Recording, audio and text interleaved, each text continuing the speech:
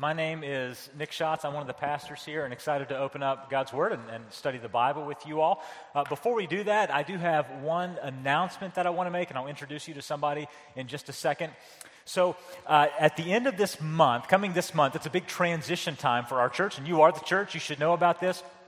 What's happening, thanks Kayla, is we are transitioning from the current fiscal year into the new fiscal year. So most of you are not going to see or know anything about that. However, those of us on staff, we're trying to find those receipts and get them turned in and trying to close the books and open up the new budget and make plans for this and buying that and wrapping up this and closing this account and all. So there's all this activity that you're not involved in, but you should still know about these things that are coming. It is a big transition that we go through each year around this time. And whenever we end up closing the budget, one thing that I ask is that you would consider giving a one-time gift. If you haven't started giving to our church in a regular way, that you would begin to give regularly. Start with 1 or 2% of your income if you want to do that. Otherwise, just as my wife and I are doing, just give a little extra at the end of this month to help us make sure that we finish this fiscal year strong. Now, whenever we talk about money and stuff like that, I think the natural tendency is to think, oh, this just pays for AC and lights and things like that. So I thought it might be helpful to have like a flesh and blood story of some of the things that we're able to do because you continue to faithfully and regularly give to Hershey Free. So let me introduce you to Mark Wakefield. He's probably a familiar face, but he's going to come talk about our new college ministry that started up recently. Yeah, I'm excited about the new college ministry that we're starting up here at Hershey Free. It's called Beyond, and the reason it's called Beyond is because, of course, our college and career folks are beyond high school. In another respect, they're looking at what's beyond this 18 to 22-year-old age that they're going through. But also, we call it Beyond because we're looking beyond this life to the hope that we have in Jesus Christ. So that's why we call this ministry Beyond.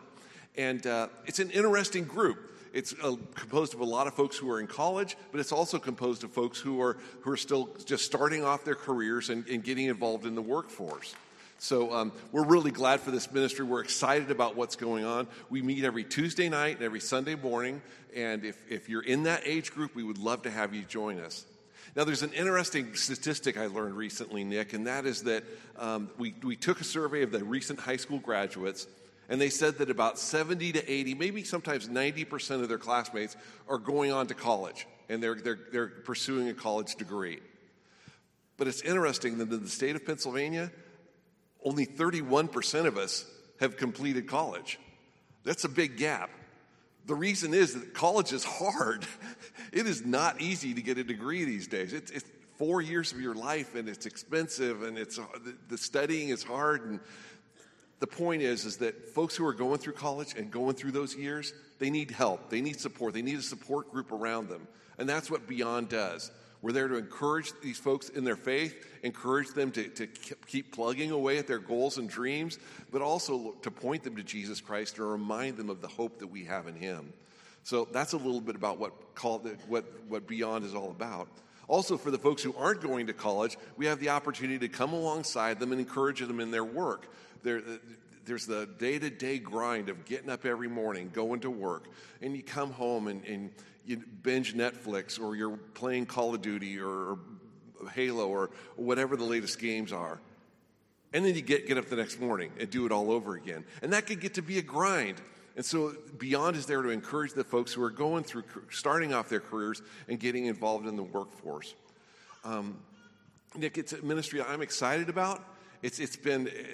We've been, just one example, we meet every Tuesday night, and we've got to feed these folks. It's dinner. It's a free dinner. If you're between 18 and 22, come join us. We'll feed you dinner every Tuesday night. But it gets expensive. And because of that, I'm really grateful for the support of Hershey Free and the money that your tithes and offerings go to just little things like feeding our college students on Tuesday nights, or just all the various ministries that go on at Hershey Free. So I appreciate that, and I'm grateful for Hershey Free and the support we have for this ministry. So if you're in 18 to 22 years old, we'd love to have you on Tuesday nights. If you go to hfc.com, hfcinfo.com, and click on the Young Adult Ministries, you'll see a list of all the homes we're meeting in throughout every Tuesday night this summer. And I appreciate what's going on, the support that Hershey Free has given to the Beyond ministry. Thanks, Mark. Thanks for your work with these students and for letting us know about that. And if you know somebody in college, or you are, then make sure you hit up Mark and get free food every Tuesday, it sounds like. Also, one more announcement. As we talk about student ministry, I want to follow up on an announcement we made a couple months ago. So you may have heard an update about Nick Mance, our pastor for student ministry. So again, a couple months ago, we announced that he would be taking a leave of absence to attend to his mental and spiritual health.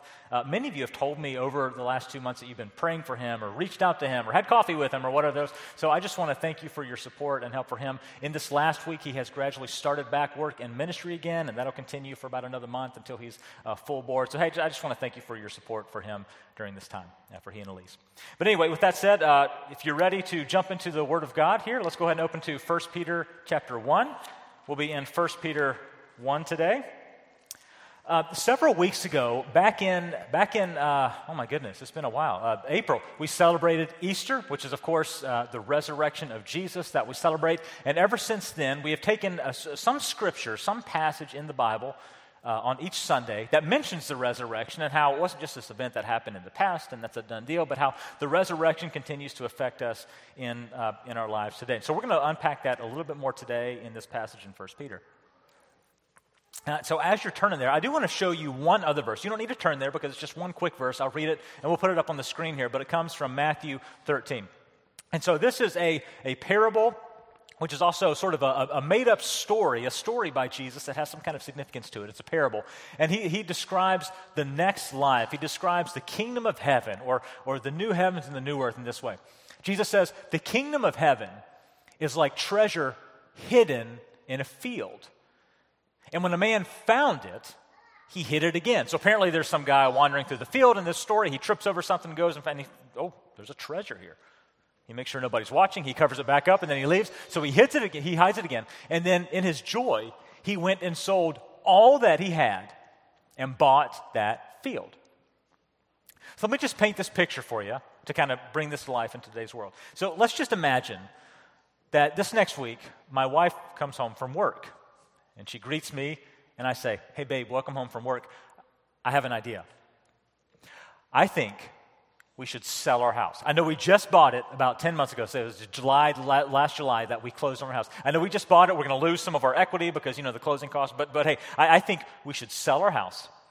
I think we should sell both of our vehicles. I know they're like 10 or 15 years old, these little Toyotas that we have. I think we should sell both of our vehicles and cash in on them.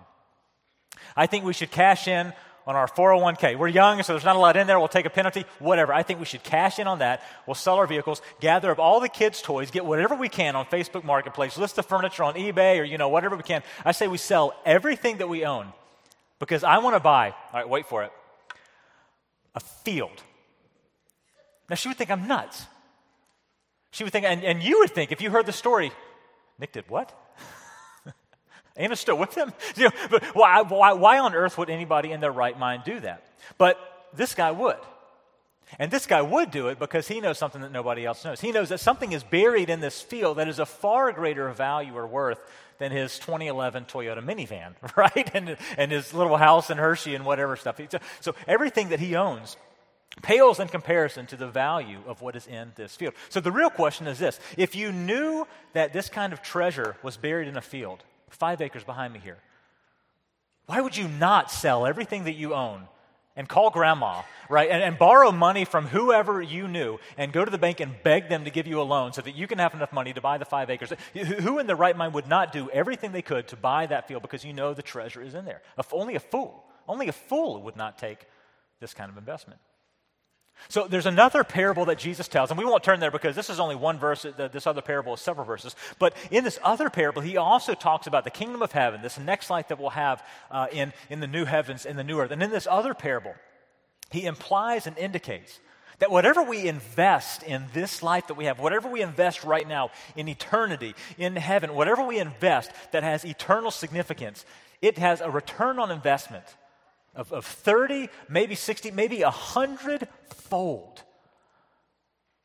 I mean, we'd be a fool not to take him up on that kind of investment. 100x return on investment. So if you're a young person in here, and if I were to tell you, look, I know you don't have a lot of money, but if you get in right now, when you retire, whatever you put in now is going to get you 100 times the return on investment. Call your dad, sell whatever, and even if you can only scrape up, $500 or $600 or $700, put it in because eventually this is going to have a 100 times return on investment, everybody in here would scrounge up all the money they can, and they would jump in on this, right? You'd be a fool not to take up on this kind of investment. And just to paint another picture, so I did something this last week. I jumped on Google and I found one of these investment calculators. Have you ever played with one of these investment calculators, like with your mortgage or something? You know, what's it worth? And okay, some of you are nodding your head. So I found this investment calculator. You guys know what Bitcoin is? Cryptocurrency. You know, now there's the douche coin and the this coin and the that coin and all the coins. But back then, you know, in 2015, it was really, that was the one that we were hearing about. And so I didn't pour any money into it. Maybe some of you did. But I did this investment calculator.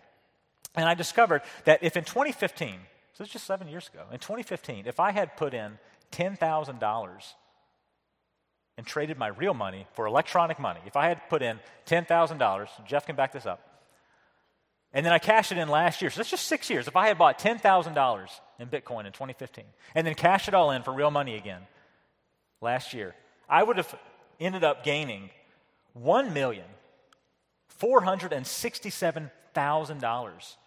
My $10,000 investment a few years ago would have become $1.4 million. When I read that, I cried. I cried for two reasons. For one, I didn't invest a single dollar or a single dime into Bitcoin. The second reason is I didn't have $10,000 in 2015. All right, we had just had our baby girl, and so all of my money was going to Texas Presbyterian Hospital. So you're welcome for the new emergency room or whatever. So, but I was upset about that. But here's the thing. There were people back then that, wait, you're trading real money for what coin? Well, can you even see this stuff? You're nuts. You bought a field? Oh, okay, whatever. You sold your house and bought a field? What is wrong with you? I mean, this seems insane. But if you know what's buried in the field, oh, you'd be a fool to pass this up. We'd be having a bidding war for the acreage out there because it's what's in the field that matters. And so today, in today's sermon, I want to give you a pitch for the greatest get-rich-quick scheme that has ever existed. You and I, we have this tiny little blip of existence in this life. And we're going to live forever for eternity. I mean, if there was some kind of line or something, it would just go on for eternity. And in comparison to that, our life on this planet Earth, it's like you're cooking and the pot's boiling and a little piece of vapor pops up and boom, it's gone. Like that's the small little blip of existence that we have in this life compared to eternity. And if you will invest if you will scrape up whatever you can, your time, your skill set, your money, your possessions, if you'll invest whatever you got in this tiny little blip, the return on investment for eternity, it's more than you can fathom. And so that's what I want to invite you to, and that's what Peter wants to invite us into in this text. So let's read this text. 1 Peter 1, we're going to read verses 3 through 7. The Bible says, "Praise be to the God and Father of our Lord Jesus Christ. In his great mercy, he has given us new birth into a living hope through the resurrection of Jesus Christ from the dead, and into an inheritance that can never perish or spoil or fade. This inheritance is kept in heaven for you, who through faith are shielded by God's power until the coming of the salvation that is ready to be revealed in the last time. In all this you greatly rejoice, though now for a little while you may have had to suffer grief and all kinds of trials. These griefs, these trials, they've come to prove the genuineness of your faith, of far greater value than gold, which perishes even though refined by fire. And all this may result in praise and glory and honor on that day later when Jesus Christ is revealed." So today we're going to talk about that living hope. If you're someone who circles or underlines or highlights things in your Bible, go ahead and circle those words, living hope. We're going to talk about that living hope. And there's three dimensions of our hope as Christians that Peter's going to tell us about. So that's what we're going to talk about today. The three dimensions of our hope is one, that we have been saved. This is called justification, okay? We'll put this on the screen for you. We have been saved.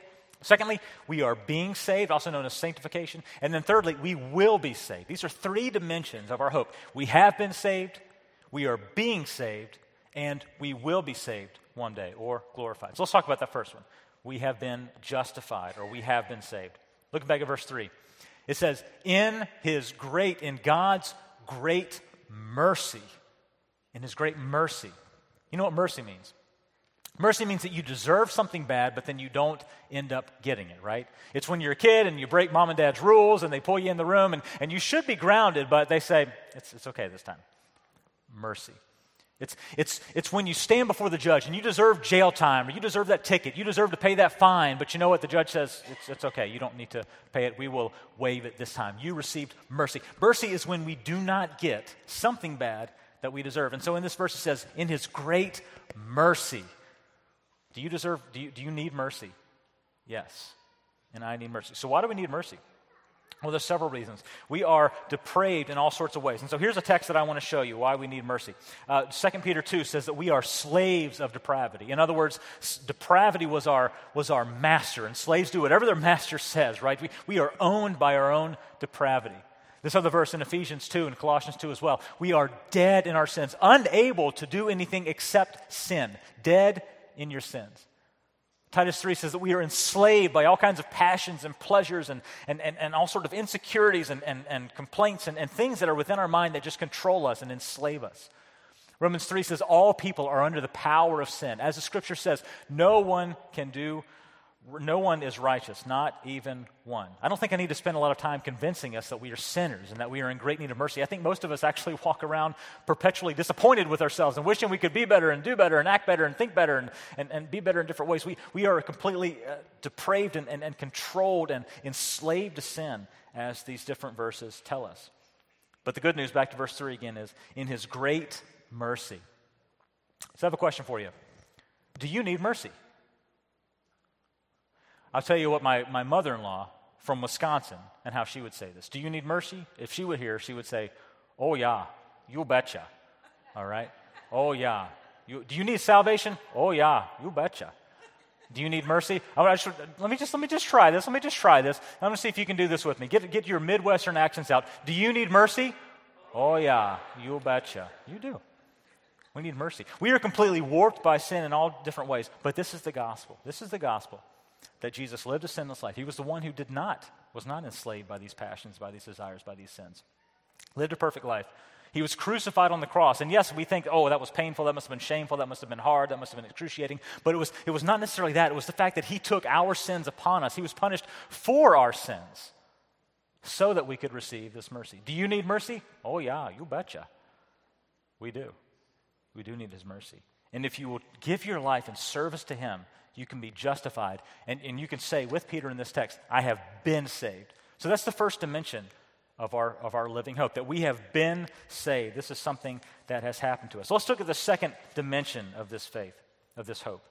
We have been saved. Secondly, we are being saved. And so we're going to read through parts of this again. And as you read it, I want you to notice that he doesn't just talk about something that happened in the past. He doesn't just say that God gave mercy and that we were saved and, that happened a long time ago and, here we are. You are what you are. No. He says that we were saved, but we are still being saved. So look back at verse number 1, 1 Peter 1 and verse 1. So we haven't read this one yet. To God's elect, in other words, to those who have been justified, who have been saved, who have been chosen according to the foreknowledge of God the Father, through the sanctifying work of the Spirit.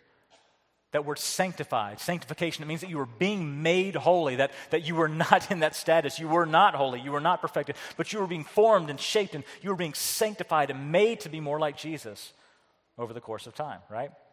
Notice down there, he says, in his great mercy, he has given us. It doesn't say he gave us. He has given. It has effects that move into the future. And a new birth. Whenever something is birthed, it doesn't mean it's done. It means it's been birthed and it's going to grow. It's expected to become more solid and taller and bigger and stronger. There's a birth that's happened. And so, yes, we have been saved, but we are still being saved in the sense that we are being sanctified more and more each day. And so I want to show you just a few things that the Holy Spirit is wanting to do inside of you to sanctify you. The Holy Spirit, the Bible says, is convicting you have sin in your life. The Holy Spirit is empowering you for ministry. The Holy Spirit is filling you with godly desires. The Holy Spirit, even right now, is gradually transforming you more into Jesus' likeness. Again, this is called sanctification. We are becoming more like Jesus. This is how the Apostle Paul describes it. He says, hey, I'm trying to follow Jesus, so I want you to imitate me as I imitate Christ. I'm trying to follow Christ. So as I follow Christ, I want you to imitate me as I'm trying to imitate him. Now, sometimes this concept of sanctification and imitating, someone like the Apostle Paul as they imitate Christ, sometimes this can be hard to grasp. But I thought I'd find a visual representation that might help us see this. So here's a visual that might help you understand this a little more fully, okay? Paul says, imitate me as I imitate Christ. So in this picture, we have, if you've read Chronicles of Narnia, here's Aslan, the great, powerful, the mighty lion, the fearsome but good Aslan. And then we have, I don't know, Sinbad or Mufasa, I forget. Does anybody know? It's okay. All right. Disney fans, yep, Sinbad. So here's the Apostle Paul, strong lion, not quite Aslan. Does anybody want to venture and guess, compared to Jesus and compared to the Apostle Paul, does anyone want to venture and guess where you fall in this visual description? You are the stick figure looking thing that kind of looks like a lion. Okay, that's where you fall. I feel like Dan doesn't quite understand the analogy. So thankfully, for Dan's sake, I brought one more picture just to help you understand what's going on in this verse. So here's another visual description of imitating Christ. Okay, so here's Christ, the Spider-Man, flinging webs. He can do all the jumping. And so you have the Apostle Paul pretty close. He can't spin the webs, but he's a stunt double. And if you want to guess where you are in the picture, you're the guy with a drawstring backpack over your head, just trying your best to fit in and look like. So this is how this sanctification work can look sometimes, which we are trying to be sanctified and to be more like Jesus in different ways. But hey, let me encourage you with this. Look at verse number 2. Who is the one, in verse number 2, who is the one that is sanctifying us? Through the sanctifying work of the Spirit. I heard many of you say the Spirit.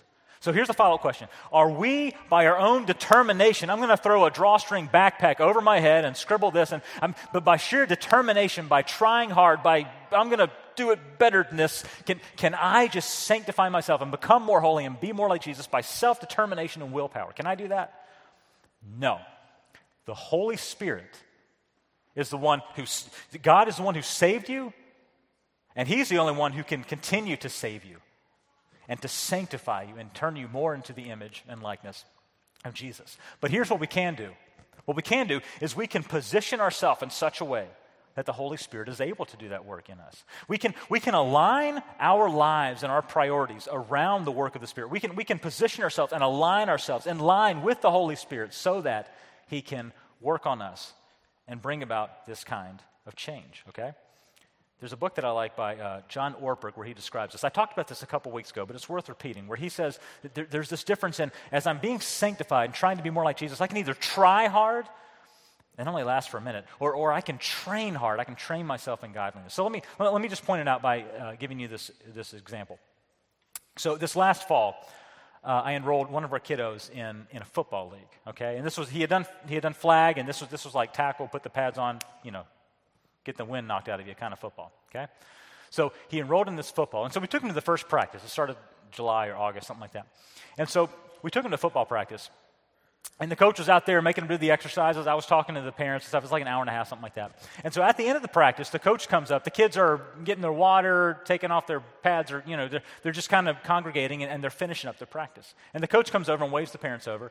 And some of you are or have been parents of kids that were in the kind of the sports stuff. So you know the drill. The coach calls you over and he's going to go over. The next practice is this time, and make sure you bring your cleats because he's going to go. But this coach didn't do all that. He calls the parents over. All the moms and dads, we circle around the coach. And he says, I forget the exact words, but something to this effect. He said, all right, these kids don't know squat about football. That's what he says. And so there's a part of me that pauses for a second. I start getting defensive, like, hey, listen here, pal. I don't know how things work up here, but I was raised in the South. And this is a good way to get backhanded by a mama bear. I mean, dude, I'm looking around at the moms like, all right, who's going to strike first? I'm not going to touch him. This guy was jacked. But hey, these mamas, man, they might come after him. So I'm over here looking, okay, who's going to go after this guy first? And I started getting defensive. Like, you're talking about my kid. Come on now. So that was, some of you are doctors. Your right side of your brain does stuff. Your left side of your brain does stuff. I don't know which one is which. But one of my sides of my brain was getting defensive. And the other side of my brain thought, he's got a point. I was watching the practice. I was watching the hour and a half, and he started out by, okay, we're going to do some jumping jacks. What's a jumping jack? And he's having to walk them through how to do it. We're not talking about passes and plays and things. We're just jumping jacks. And then he had him do push-ups, and man, it looked like a bunch of pool noodles over there, doing this nonsense. They were trying to teach him the worm dance or something. Is this dance class? I don't know. And so he's trying to do all this stuff. And so part of my brain was, yeah, you talking about my kid? And the other part of my brain thought, he's not wrong. I mean, I'm watching this practice go on. All this happened in like a split second. I don't know if my mind's weird or if you guys do this where like all these thoughts kind of through your head. So he says, these kids don't know squat about football. And then he continued, But I'm telling you, by the end of the season, you will have a football player in your household. And he was right. By the end of the season, it was really fun watching those football games. The first couple games were terrible, but by the end of the season, it was fun watching those football games. These kids knew how to play football. They knew the plays. They could take a hit. They could give a hit. And they would bring mayhem to that lineup. I mean, it was fun to watch these football games. The kicking and the passing it was fun. At the start, they weren't. But by the end, they were football players. And listen, they weren't football players because they tried hard. I saw them trying hard at the first practice, right? This is push-up, right? I saw them trying hard. Trying hard doesn't work very well. If you want to be more like Jesus, don't try hard. Train hard. Align and position yourself in such a way that the Holy Spirit is able to form you and shape you into this. So here's a verse that I want to show you from 1 Timothy. He says, train yourself. Don't try to be godly. He says, train yourself for godliness. There's several other texts that mention that word training, or this idea of training ourselves for godliness. And this is how we can align ourselves in such a way that we can become more and allow the Holy Spirit to sanctify us in different ways. So once again, just to catch us back up and to recap, we have been saved, justified. My sins are forgiven. I'm still a sinful person, so I'm not like Jesus yet, but I have been saved. Even right now, 1 Peter tells us we are in this process where the Holy Spirit is sanctifying us, and we are being saved. We've been saved, we are being saved, and then lastly, we're going to look at this. I will be saved. We will be saved. And we're talking about at this point glorification. This is once we have died, once our body has resurrected and united with our soul again, and we are in the new heaven and the new earth. I will finally, that is the end result of our faith, Peter tells us in this text. I have been saved, I am being saved, and I will be saved. So here's what he says here. He says a couple things that we're going to look at. First, he says that we're going to get some kind of inheritance. Some kind of inheritance. And then secondly, he says that in that kingdom of heaven, in the new heaven and new earth, that we will receive praise and glory and honor. So we're going to look at those things here in this text. So look at verse 3. Pick up verse 3 with me. It says, in his great mercy, he has given us new birth. And then he goes on to say, into an inheritance, it's in bold up there, into an inheritance that can never perish or spoil or fade. That's the salvation that's ready in the end time, in the last time, in my glorification. So what are we inheriting? Well, here's several things that you can look up later as you spend your own time with the Lord and with His Word. Eternal life with God. Beauty in a new world. Riches we cannot imagine. Authority to reign with Jesus. These are some of the things that we inherit. But I want to look secondly at the praise and glory and honor that we'll receive in that new world, in the new heavens and the new earth. Look at verse 7. He says, these trials, especially persecution because of our faith, things that we go through, the situations we find ourselves in, we're wrestling with how to apply our faith in those situations. These trials have come so that the proven genuineness of your faith, the things that we go through in this life, they are proving us. It's not wasted time, just, man, I can't wait till I get to heaven. This is all a waste of. No, we are proving the genuineness of our faith. And then it says, sort of like metal or gold, it goes through this refining process where the heat has gone up and the impurities are burned away and the metal becomes refined into a fine gold. This is this process that we are going through in life, being refined. And here's the result. It may result in praise and glory and honor when Jesus Christ is revealed. This is the end result. We have been, are being, and will be saved. The end result of our faith. So what's going to be so glorious about us? Here's a few things, once again, that you can look up on your own time. Our bodies will be transformed. Our soul will be sinless. Our desires will be perfected. Our works will be rewarded. And so Scripture gives us, in different places, different analogies and descriptions of what heaven will be like. Now, it doesn't tell us exactly, okay, here's what your first day will look like. Here's orientation, because I don't think the human language would be able to quite gel with our imagination in such a way that we can actually understand what heaven will be like. It's beyond our imagination or anything we can fathom. So there's these different pictures we get. For instance, there's crowns that are awarded to different people, which seems to indicate to me that there's some kind of authority that we can gain when we are in the kingdom of heaven. The Bible talks about these, Jesus talks about these rooms in a large mansion and so forth, which seems to indicate that we have some kind of status once we get to heaven, no matter what your status is on earth. Other passages say that we will rule and reign and judge the universe alongside Jesus, meaning that we have some kind of significance. So here's the question I walk away with. That means that all of us get crowns, right? I didn't say that. Or, hey, all of us get a mansion, right? I'm not sure I said that. I'm not sure the Bible necessarily says that. Or, hey, we all get to rule. We all get ruling power, right? I get to be like some kind of governor or something. Well, I didn't necessarily say that. Yes, all of us will get to enjoy, if we have been saved, we will get to enjoy the greatness of heaven. But there's a chance that we could enter heaven wishing that we had invested while we're here in this life. There's a chance that we'll get there and look back to 2015 and say, I wish I had bought that Bitcoin. I get to enjoy heaven, but I wish that I had not just believed in Jesus, but I had served him. I wish that I had not just received his mercy, but I had dished it out to others. I wish that I had invested more. And so here's what I want you to hear today. This blip of existence that you get, you'd be a fool not to invest it in eternity that is to come. You'd be a fool not to use the relationships that you have to spread the message of the gospel with the people around you. You'd be a fool not to open your wallet and give generously to whatever ministry or mission or local church would further the gospel of Jesus Christ. You'd be a fool not to open up your home and your car and whatever possessions you have and in hospitality to those around you. You'd be a fool not to pour everything you've got in this blip of existence, investing in eternity. Because it'll be paid back 100-fold, more than you can fathom. This is what he tells us about the kingdom of heaven. Your return on investment could be 100 times what you spend here. And it never perishes, spoils, or fades. One last thing I want to do here. I want to recommend a book to you. It's called The Great Divorce by C.S. Lewis. Has anybody in here read C.S. Lewis's book, The Great Divorce? Okay. No, maybe a different C.S. Lewis book. Okay, a few of you have, maybe 2-3% of you or something like that.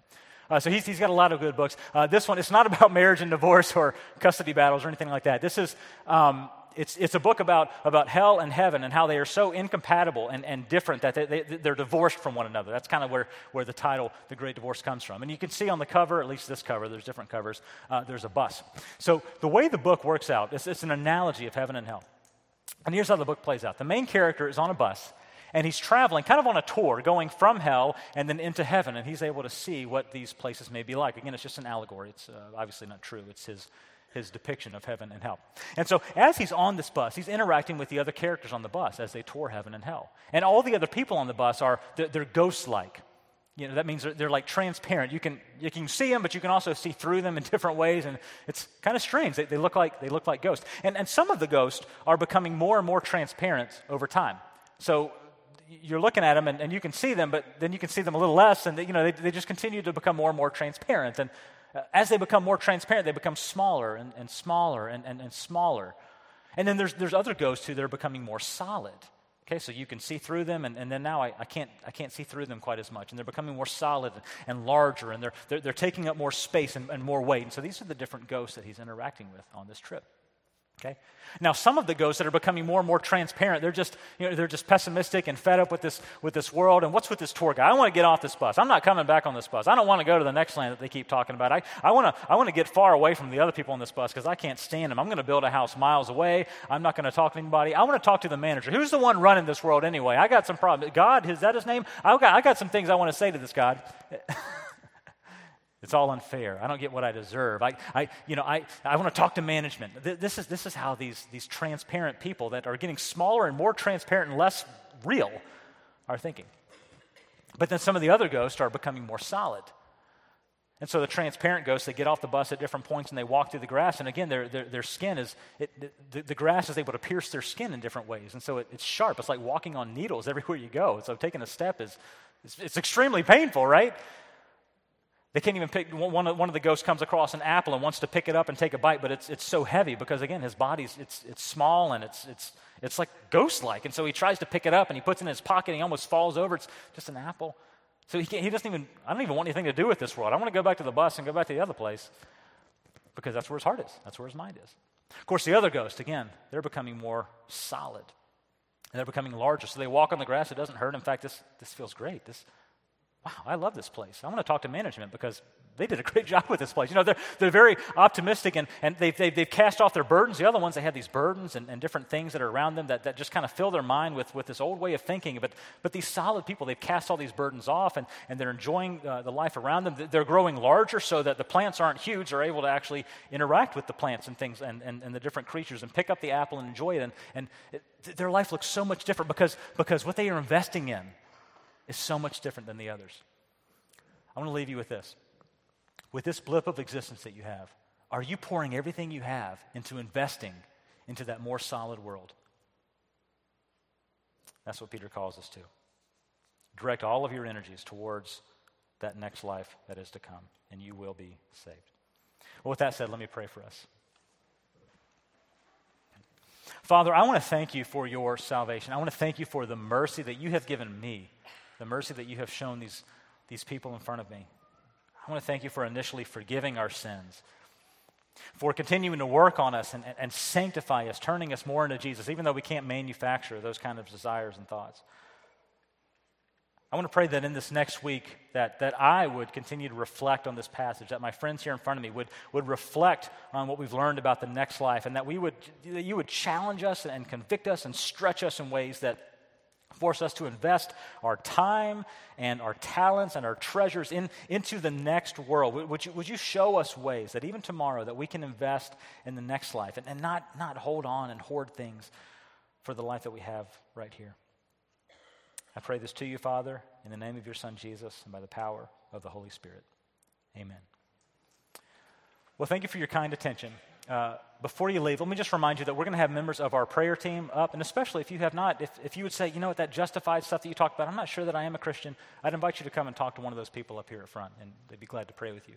But with that said, Jesus calls us to gather, and then he sends us. So you are not being dismissed, but you are being sent. Thank you.